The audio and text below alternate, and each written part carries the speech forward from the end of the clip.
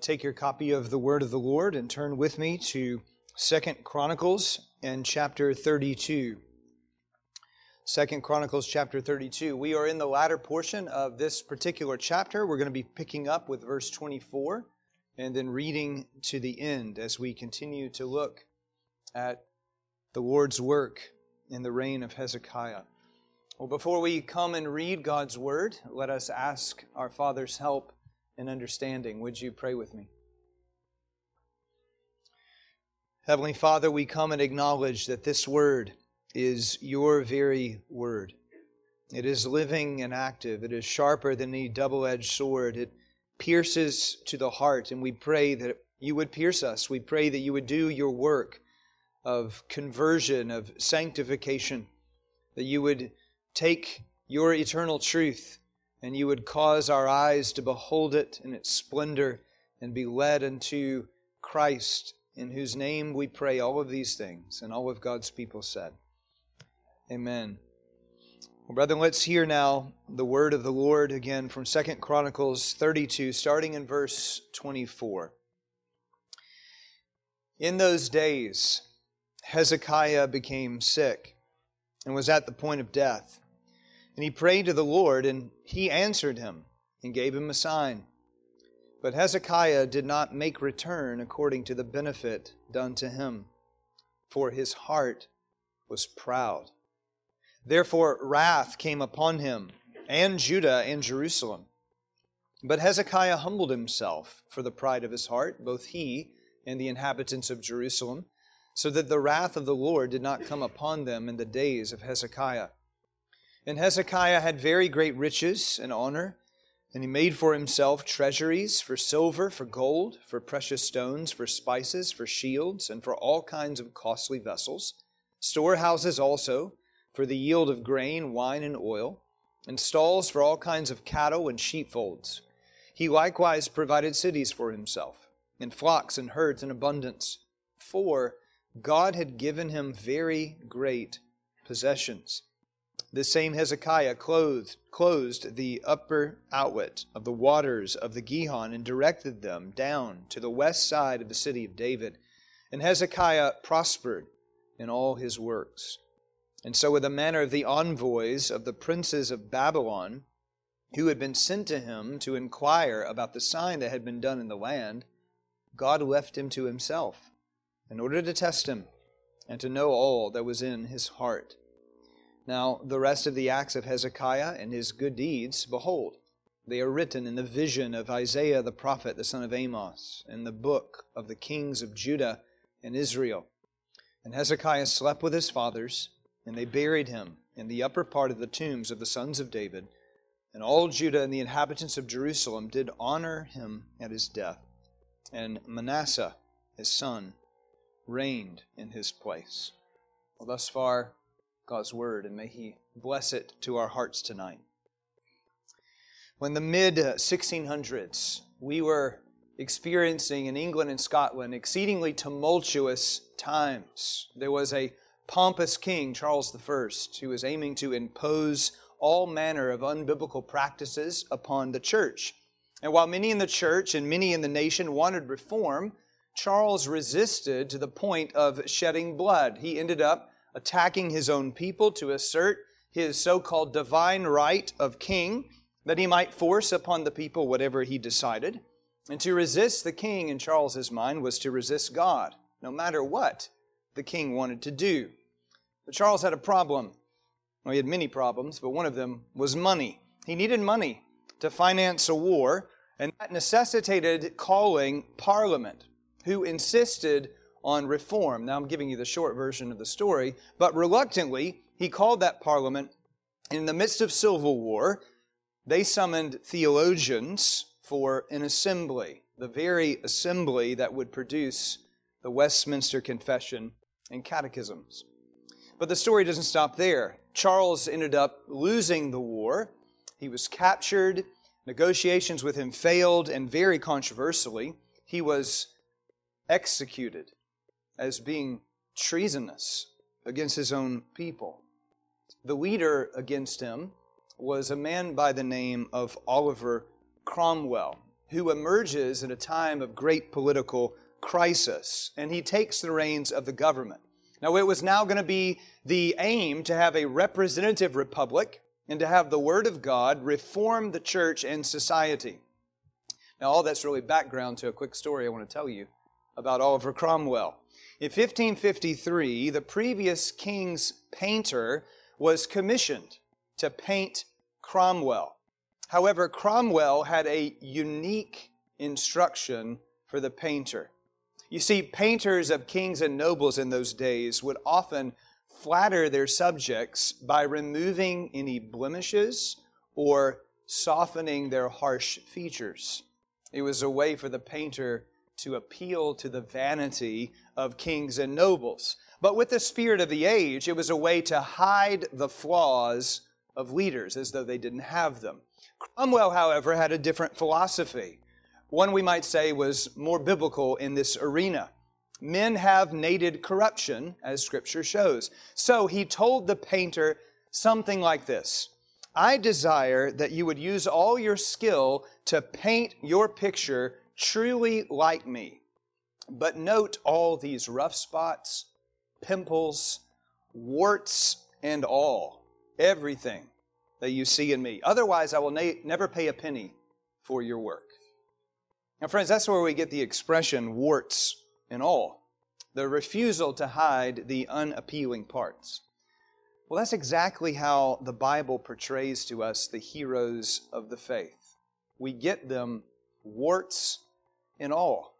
And that's what we're going to see tonight in Hezekiah. Hezekiah has been the most faithful king in the land since David. He has exhibited a trust in the Lord and a desire to do what is right in the eyes of the Lord in a remarkable way. But in our text, Hezekiah will show himself not to be the flawless king that we need. He will evidence a problem with pride. And that problem stands as a warning to us.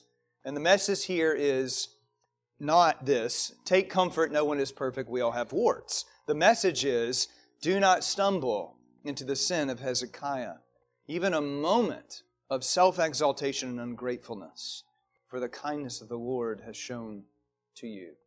Well, let's note four things as we make our way through our passage. We begin with prayer and kindness in verse 24. Now, in verse 24, we start out with a time reference. In those days, Hezekiah became sick. And we might assume, in the way that we read things, because this section comes immediately after the angel being sent to crush Assyria, we might assume that what's recorded in our text occurs chronologically after the angel struck down those warriors in Assyria. But the reference in those days is a general reference to the days of Hezekiah. And as we read our text and its parallels in 2 Kings and Isaiah, it's fairly clear that what happens in our text occurred before the deliverance of Jerusalem. Part of Hezekiah's pride in verse 25, you see, was showing off to the treasuries to the envoys of Babylon who come to visit, mentioned down in verse 31. The reason Hezekiah revealed these treasuries is likely because of a potential alliance with Babylon and Judah to defend against Assyria. But as 2 Kings 18 reports, Assyria invaded Judah, and Hezekiah chose to take all those treasuries of his house and in the temple and try to pay off big bad Assyria. He gave tribute to Sennacherib. Hezekiah hoped Sennacherib would take the money and go away. Only he took the money and came back and aimed to conquer Judah and Jerusalem. Further, in 2 Kings 20, when this same sickness is mentioned that we see in our text in verse 24, and Hezekiah prays in view of that sickness, the Lord hears and answers, and he says this, 2 Kings 20, verse 6, I will add 15 years to your life, and I will deliver you and this city out of the hand of Assyria. Now that would blatantly show us that the sickness of Hezekiah was prior to the angelic deliverance of Jerusalem. All this is to say that verse 24 actually sends us back in time. Now, on to the details. Verse 24, look at it again. In those days, Hezekiah became sick and was at the point of death. And he prayed to the Lord, and he, the Lord, answered him and gave him a sign. Now, 2 Kings 20 actually records the prayer of Hezekiah. Hezekiah laid all of his faithfulness before his God, his life of integrity to the Lord, to serve Him alone, that he had endeavored to do good in God's eyes. But what I want you to understand is this: the logic of Hezekiah's prayer is not, I've sought to be faithful to you, Lord, now you owe me. I've lived for you, and now you must do whatever it is I want. No, rather Hezekiah knows the character of God, namely, that God blesses faithfulness. Or to put it as David does in Psalm 18, with the merciful, you show yourself merciful. With the blameless man, you show yourself blameless, for you save a humble people. And like David in the Psalms, Hezekiah pleads his own integrity as a reason to be delivered. Some of you may feel very uncomfortable using your integrity as an argument in prayer. But that's what the saints of God do in the Bible. They live a godly life and they plead their commitment to the Lord that He would answer them. Lord, I've served you. Lord, I now look to you as my only hope and I rest in you alone for help. Well, the Lord is pleased to hear Hezekiah's prayer. And when Hezekiah was at the point of death, God comes with deliverance. Now, this theme of answered prayer in Chronicles is only continuing as we see these wonderful words in verse 24. Hezekiah prayed to the Lord, and He, the Lord, answered him. I think the chronicler is taking every opportunity to stress to us that our God is a God who answers prayer. He doesn't just hear the prayers of the many who are crying out for help, like in the city yearning to be delivered from Sennacherib and all of his warriors. He answers the prayer of the individual. One of God's names, Psalm 65:2, is the God who hears prayer. Or as William Cooper puts it in a hymn, the Lord is a prayer-hearing, answering God. Beloved, do you know this about your God? That the God we serve is a God who delights to listen to our voice. And dear people, this is such a crucial point to stress, because as Pastor Chad Bailey preached to us last week, prayerlessness is widespread among the people of God. We, even the best of us, struggle to pray. And sometimes God is pleased, as He did here with Hezekiah or with Paul, with a thorn in the flesh. The Lord is pleased to bring a crushing affliction to drive us to pray. And that means the affliction itself is a kindness, medicine to our spiritual soul. You see, the affliction made Hezekiah see how weak he was, how needy he was, how dependent he was, and to recognize his only hope rests in the Lord. Well, are we remembering that? Are we evidencing a dependent spirit by running to God with our troubles and looking to God for His answer? Further, do we know what God is like?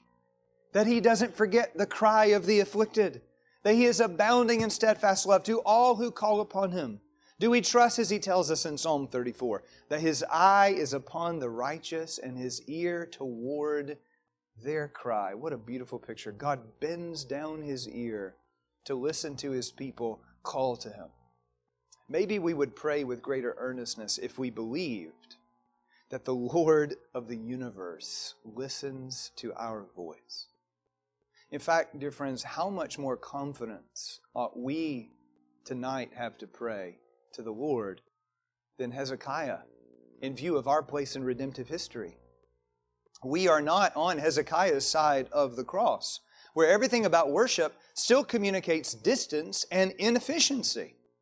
God dwelt among His people, yes, in the temple.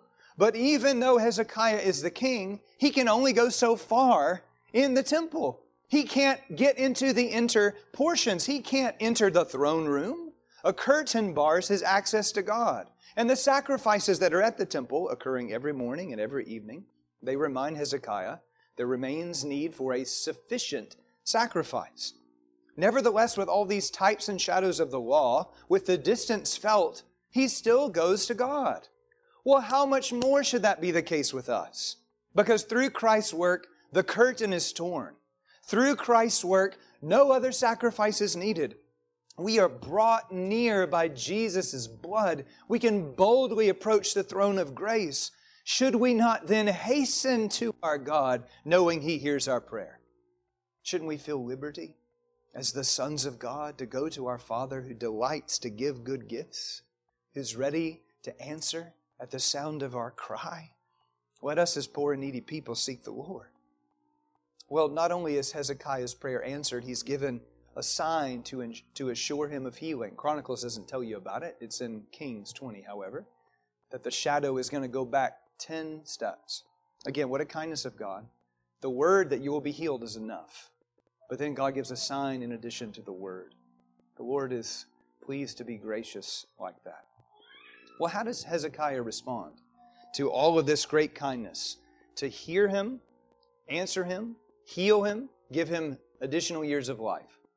Well, sadly see, secondly, pride and chastisement. Verse 25.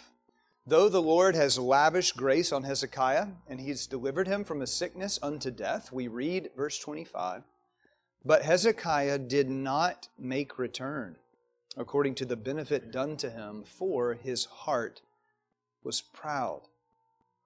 In other words, Hezekiah, though enjoying the gift of life that God had given, he didn't give thanks to God for it. He wasn't humbled by the kindness from above so that he was careful to go on honoring the Lord. He took God's gift for granted. He acted as though amazing mercy was somehow deserved. He forgot the benefits of the Lord. And why did he do that? Well, the text tells you, as a heart problem. Pride. A lack of gratitude flowed from pride. A failure to praise God, to live carefully for God, to continually turn to God, is bubbling out of his heart because of his pride. Now, what a sad irony is here in the text. Hezekiah's prayer in his sickness showed us this man understood, at some level, that he was not self-sufficient. He recognized he couldn't even have another day without the Lord's intervention. But as soon as mercy from above came, he forgot that he needed mercy in an ongoing way. And he started to live as if the strength he now had was his own doing. Like Israel of old, who was warned, when you get into that land with houses that you didn't build, and vineyards that you didn't plant, and cisterns that you didn't dig, be careful that you do not forget the Lord. And yet what happened? Israel grows fat and satisfied with the gifts of God with a faithless posture. They pass over thankfulness to the Lord for these gifts. And how quickly can we fall into the same trap? We can earnestly pray to God in trouble and God deliver, and then when He does, we don't even give thanks. Or more specifically, maybe we give thanks once, but we don't live a life of thanksgiving, constantly acknowledging the undeserved mercies of God in answer to prayer. Or there's the foxhole mentality. Crisis is crushing us in a life and death situation, and we pray, but when the crisis is over, we go right back to life lived as a practical atheist. That is, we don't overtly deny the existence of God. We might even come to church. We might even sing. We might even read our Bible. But we do not live daily in dependence upon God. We act as though I don't need you every hour. Beloved, are any of us tonight recipients of the great gifts from God, but failing to make return on those gifts? What kind of return should we be giving? Well, Paul in Romans 12, in view of all the mercies God has shown His people, Romans 1 to 11, he says that we should give our very lives as a living sacrifice to the Lord. We owe God everything. Saving us from something worse than a sickness leading to death, He saved us from the eternal fires of hell if we rest in Christ. And that demands, in the words of Watts, my soul, my life, my all. Are we making good returns to the Lord? Or are we failing to ponder what our God does for us? Do we find our soul considering His goodness and stirred up to be loyal, zealous, warm-hearted lovers of God? This is Hezekiah. This is the guy who had been reform-minded. You remember, he's been the impetus to clean house in the temple. He's reordered the national life with sacrifices on a regular basis, of ongoing teaching of the Levites, of practicing the feasts. But now this very man has slipped from the pursuit of devotion to God. Do you know that as you get older, you could slip into a way that is not pleasing to the Lord? And do you see how easy it is? We might say that Hezekiah got into the habit of neglecting prayer and praise, so that his affections grew cold. It's not like he was overtly chasing after idols like Solomon did in his latter years. He didn't just drop the faith altogether like Joash. He simply failed, and persistently failed, to give thanks to the Lord and to express his dependence upon God. And he did that because his heart was filled with himself. Hezekiah was a powerful man. Verse 27 articulates the blessings given to him during his reign. Look at the text. He had very great riches and honor, and he made for himself treasuries for silver, for gold, for precious stone, for spices, for shields, for all kinds of costly vessels. These are the treasures that he showed the Babylonian envoys. And it seems as if Hezekiah began to believe that that wealth was gained by his own savvy. That wealth could get him out of any trouble he ever had. Now, brethren, riches are a blessing from God. They are not inherently evil, but those riches can be a powerful snare. Do you remember the words of Jesus in the context of the rich young ruler? It's easier for a camel to go through the eye of a needle than for a rich man to enter the kingdom of God. There is no camel gate that a camel gets down on its knees and crawls. We're talking about an actual hyperbolic statement. It's impossible for a camel to go through the eye of the needle. That's just the point. But why not? What's the problem? Pride. The well-off fail to see that they are lowly and weak. And it's like the warning Jesus gives the church at Laodicea, a people of great wealth. Maybe you remember this in Revelation 3. You, Laodicean church, you say, I am rich, I have prospered, and I need nothing, not realizing that you were wretched, pitiable, poor, blind, and naked. Hezekiah is in a sad spiritual state. The thorns of this world were threatening to choke out the word of life, the deceitfulness of riches. You see, riches tempt people to believe that they're untouchable, self-sustaining, in need of nothing. But it's all pride. Now, some of us tonight might not have riches tempting us to pride, although some of us might. But for some of us, it might be other things, other gifts of God that have allured us to that sin of pride. Maybe it's intellectual gifts, or musical gifts, or writing gifts. You know, maybe you have a skill in craftsmanship, or athleticism. Maybe you have a fit body and a beautiful face. Or maybe you've come from a family where peace reigns rather than conflict. Maybe you have children who've embraced the truth rather than rejected the gospel.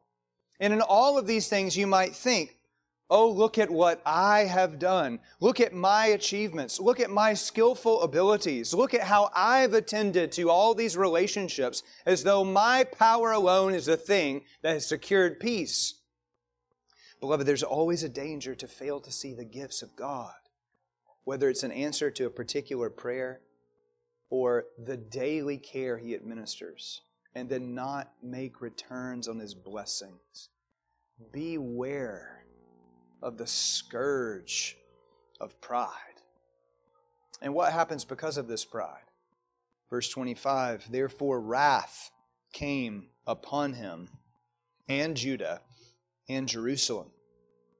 Now, there's no description here of the result of wrath, but knowing the larger story, I think we can discern what it was. The Lord raised up Assyria to be a scourge on Hezekiah and the people. And again, all the wealth that he had showed off, the Lord just takes it away. Further, we've heard repeatedly in our study of 2 Chronicles that Assyria, like a constricting serpent, wrapped its coils around Judah.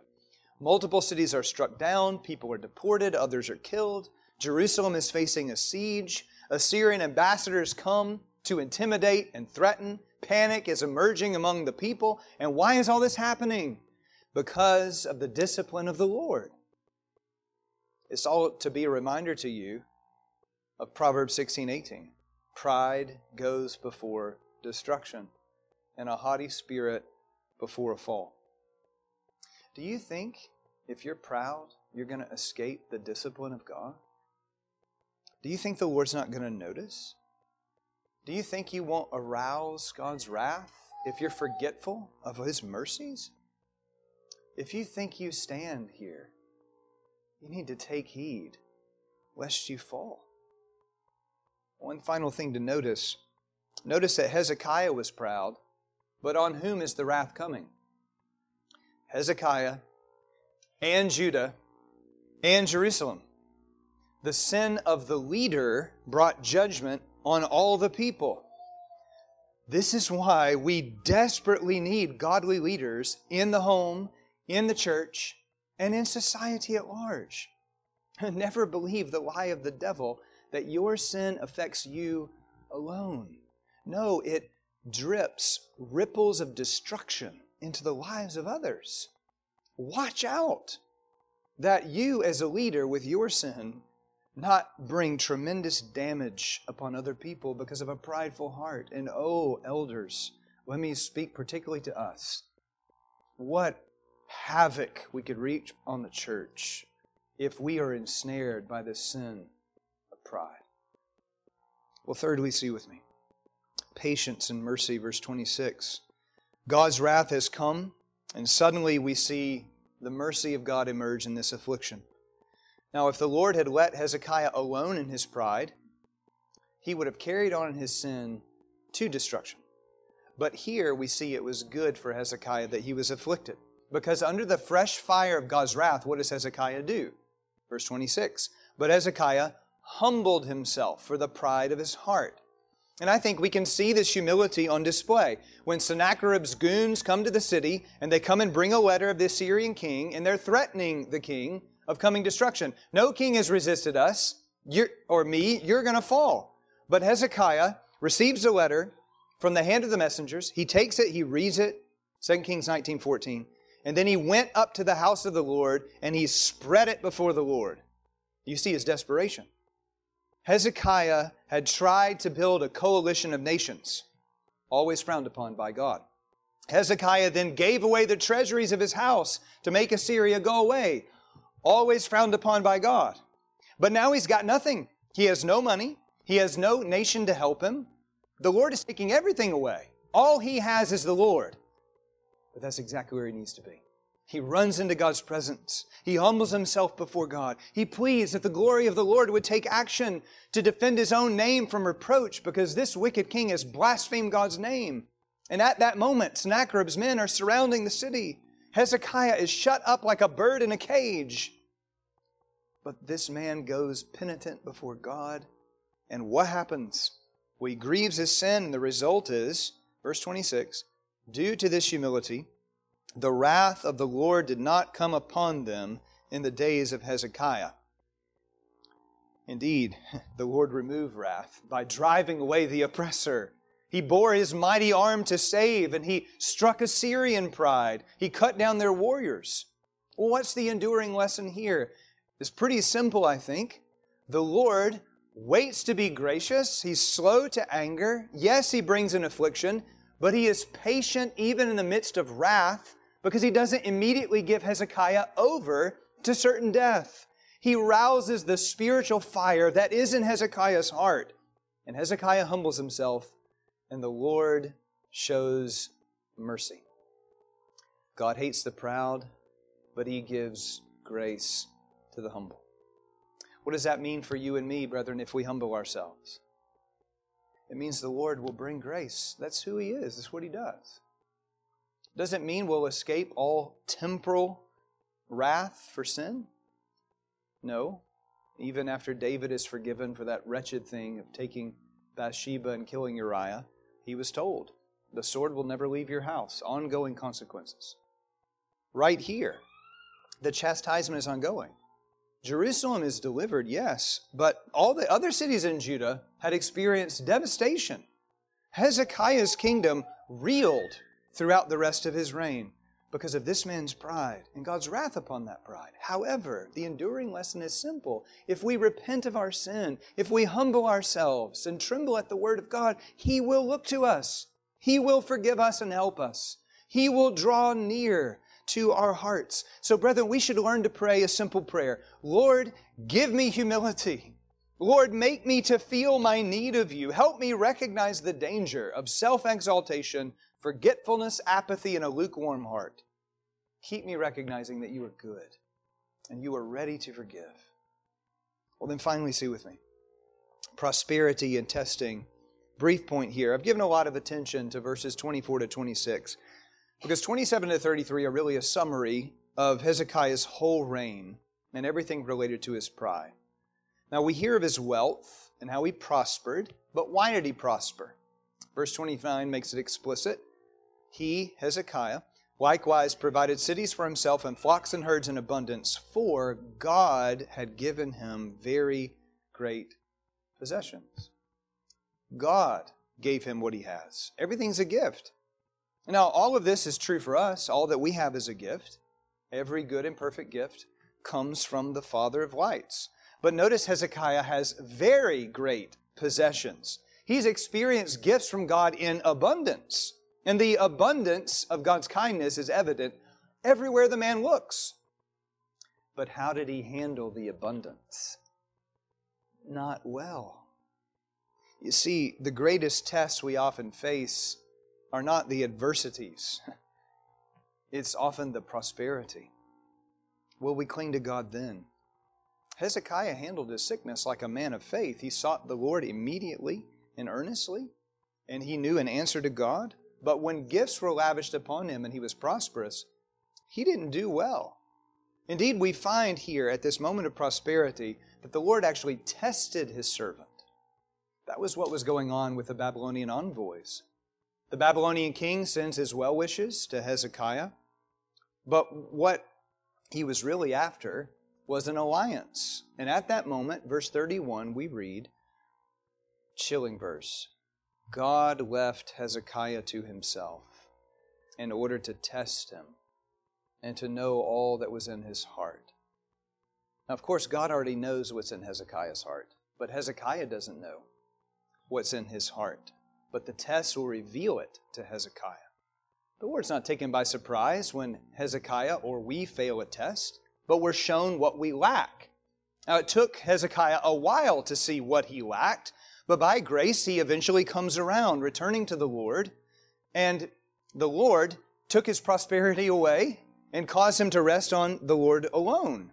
Now, this whole situation in no way nullifies all that Hezekiah had previously done for God. He was known, verse 32, as a man with good deeds. He was a generally faithful man. He truly was earnest to serve the Lord and trusted God in a way that no one had since David. But he's got warts. And sometimes, beloved, we need to be reminded of our warts. Sometimes we need to see, through affliction and through prosperity, the great weaknesses in our faith and the sin that lingers in our heart, so that with them exposed, we might flee to the God with whom there is forgiveness.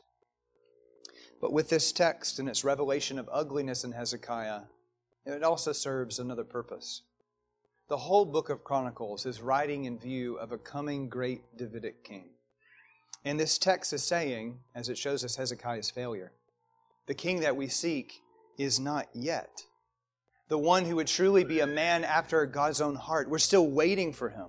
We're longing for the one who would not fail any tests, who would be full of the Spirit and of wisdom. Well, brethren, we live on the other side of that great King coming. And we know, I hope tonight, that our trust is not in princes, and our trust is not in the arm of flesh, and our trust, I hope, is not in anything of us, even in great ones like Hezekiah. Our trust can't be in our prosperity or anything at all in ourselves. Our trust must be solely in the Lord Jesus, who succeeds where we always fail. And we must rest our hopes in Him, humble ourselves before Him, and plead for His grace to preserve us in all of our warts. Brother, may we tonight look to the one who has passed every test, and may we humble ourselves before Him.